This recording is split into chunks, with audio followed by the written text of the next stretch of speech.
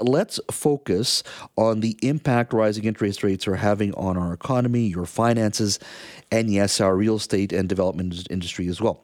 Now, as you know, the Bank of Canada decided to raise its benchmark interest rate to 4.75% on Wednesday.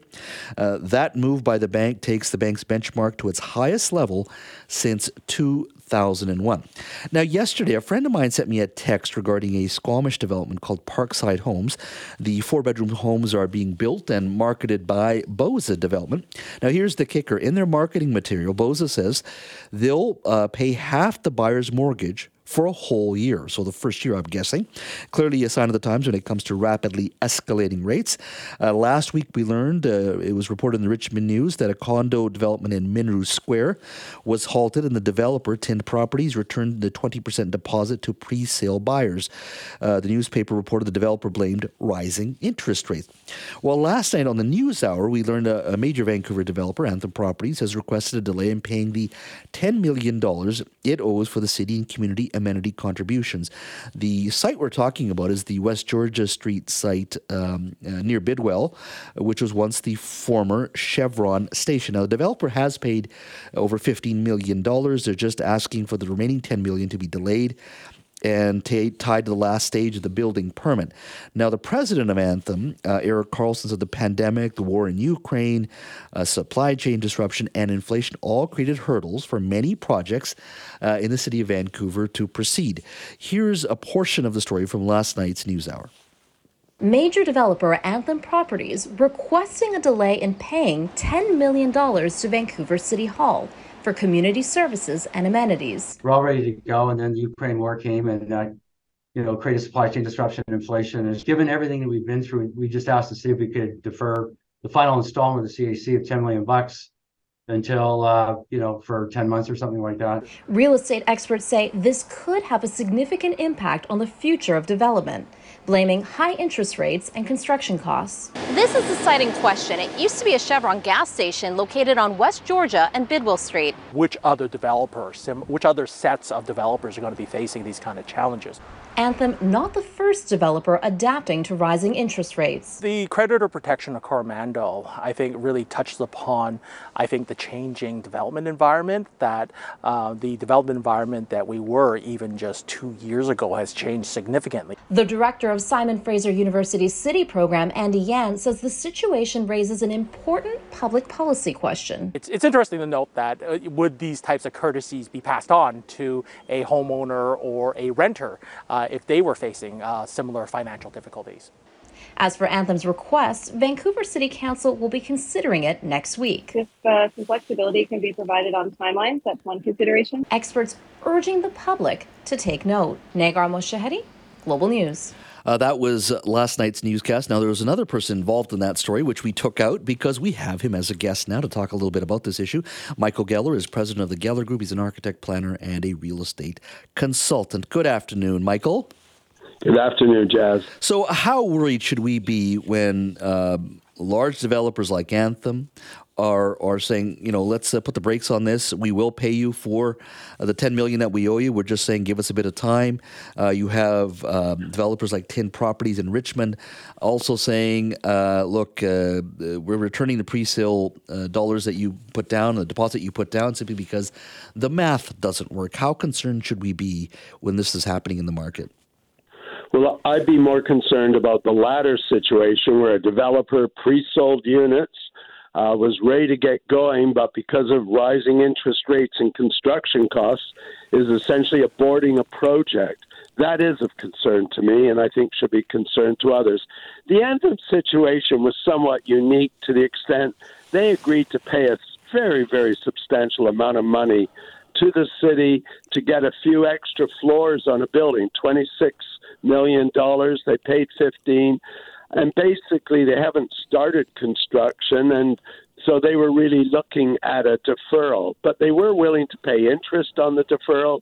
And in fact, I calculated that interest would be around 9%. So I'm not too concerned about Anthem, but I did make the comment last night on Global that there's no doubt that many other developers are facing some real challenges because 2-3 years ago when these projects were approved and developers agreed to make substantial payments to the municipalities in return for approvals, things look much rosier than they do now. And it's a combination of interest rate increases and substantial increases in construction costs.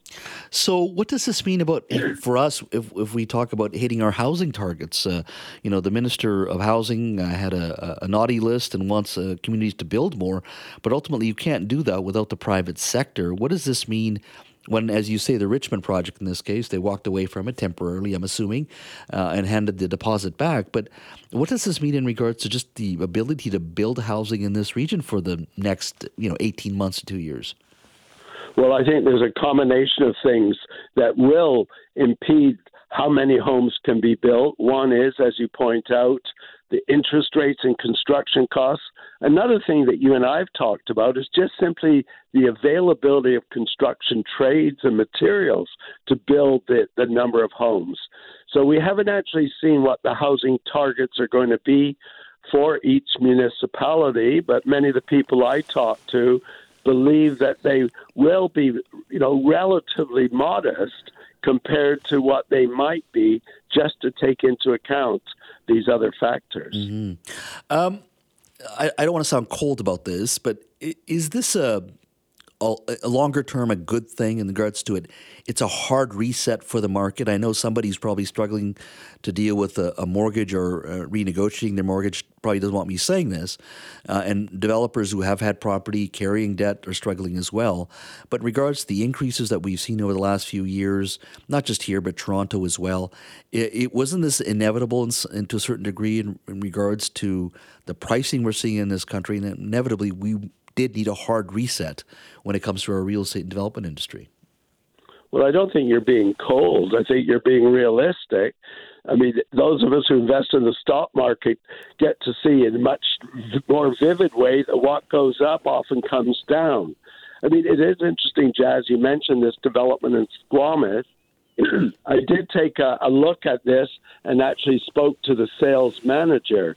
I mean, on one hand, one might assume, oh, my goodness, they're offering to pay the mortgage for the first year. They must be in dire straits. And then I took a detailed look at the project and realized these are townhouses in Squamish selling for, are you ready, $1.3 million. Wow. I mean, 3 years ago, these similar townhouses, similar units were selling $700,000. So in other words, there have been, Squamish, as many of your listeners know, has become an increasingly attractive place to live for many reasons. One of those reasons was because it was so much more affordable than Metro Vancouver. But now, I calculated it for those people who like to measure the cost of housing at a price per square foot. It's around $900 a square foot. I mean, it wasn't that long ago I sold the Bayshore development for $350 a foot. Wow. So these are substantial prices. So I don't think that Squamish case study necessarily implies that things are really in dire straits.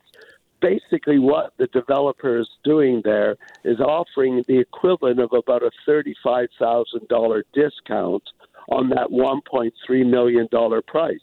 Now, it may well be well worth taking. I know the developments, very nice developments, good builder, and so forth. But it isn't. I don't think it's a case that the developer's getting desperate.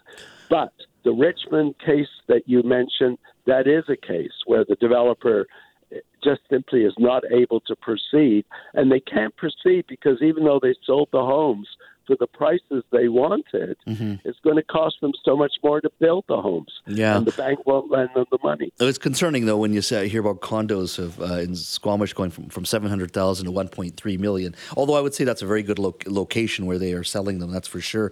The next year, 18 months, what does it look like for you in regards to interest rates, in regards to everything we've talked about, supply chain, labor, access to capital, dollars, all of that? What does the next 18 months look like to you for the real estate industry here in Metro Vancouver? Well, I won't pretend that I know, but what I do is I read what the governor and the deputy governor of the Bank of Canada, what they are saying, And basically what they are saying is that interest rates are going to stay pretty much where they are, and they could possibly go a little bit higher, and that we will not see any dramatic reductions in interest rates until perhaps late 2024. Now, this is a different message that many of us were hoping for 3 or 4 months ago, when we thought the January increase was the peak. Mm-hmm. And now we discovered, as you pointed out, we're not at the peak, and we may still say more. Now, the interesting thing, Jas, is what I read from the Bank of Canada is one of the reasons they're increasing the interest rates is because so many people were starting to return to the housing market. So people actually were out there buying. Now, you and I don't know that, but that was certainly their analysis, and it's based on statistics they get from CMHC. Well, it's going to be very interesting and a very rough road ahead for a lot of folks as well. Michael, thank you so much for your time. It's always a pleasure.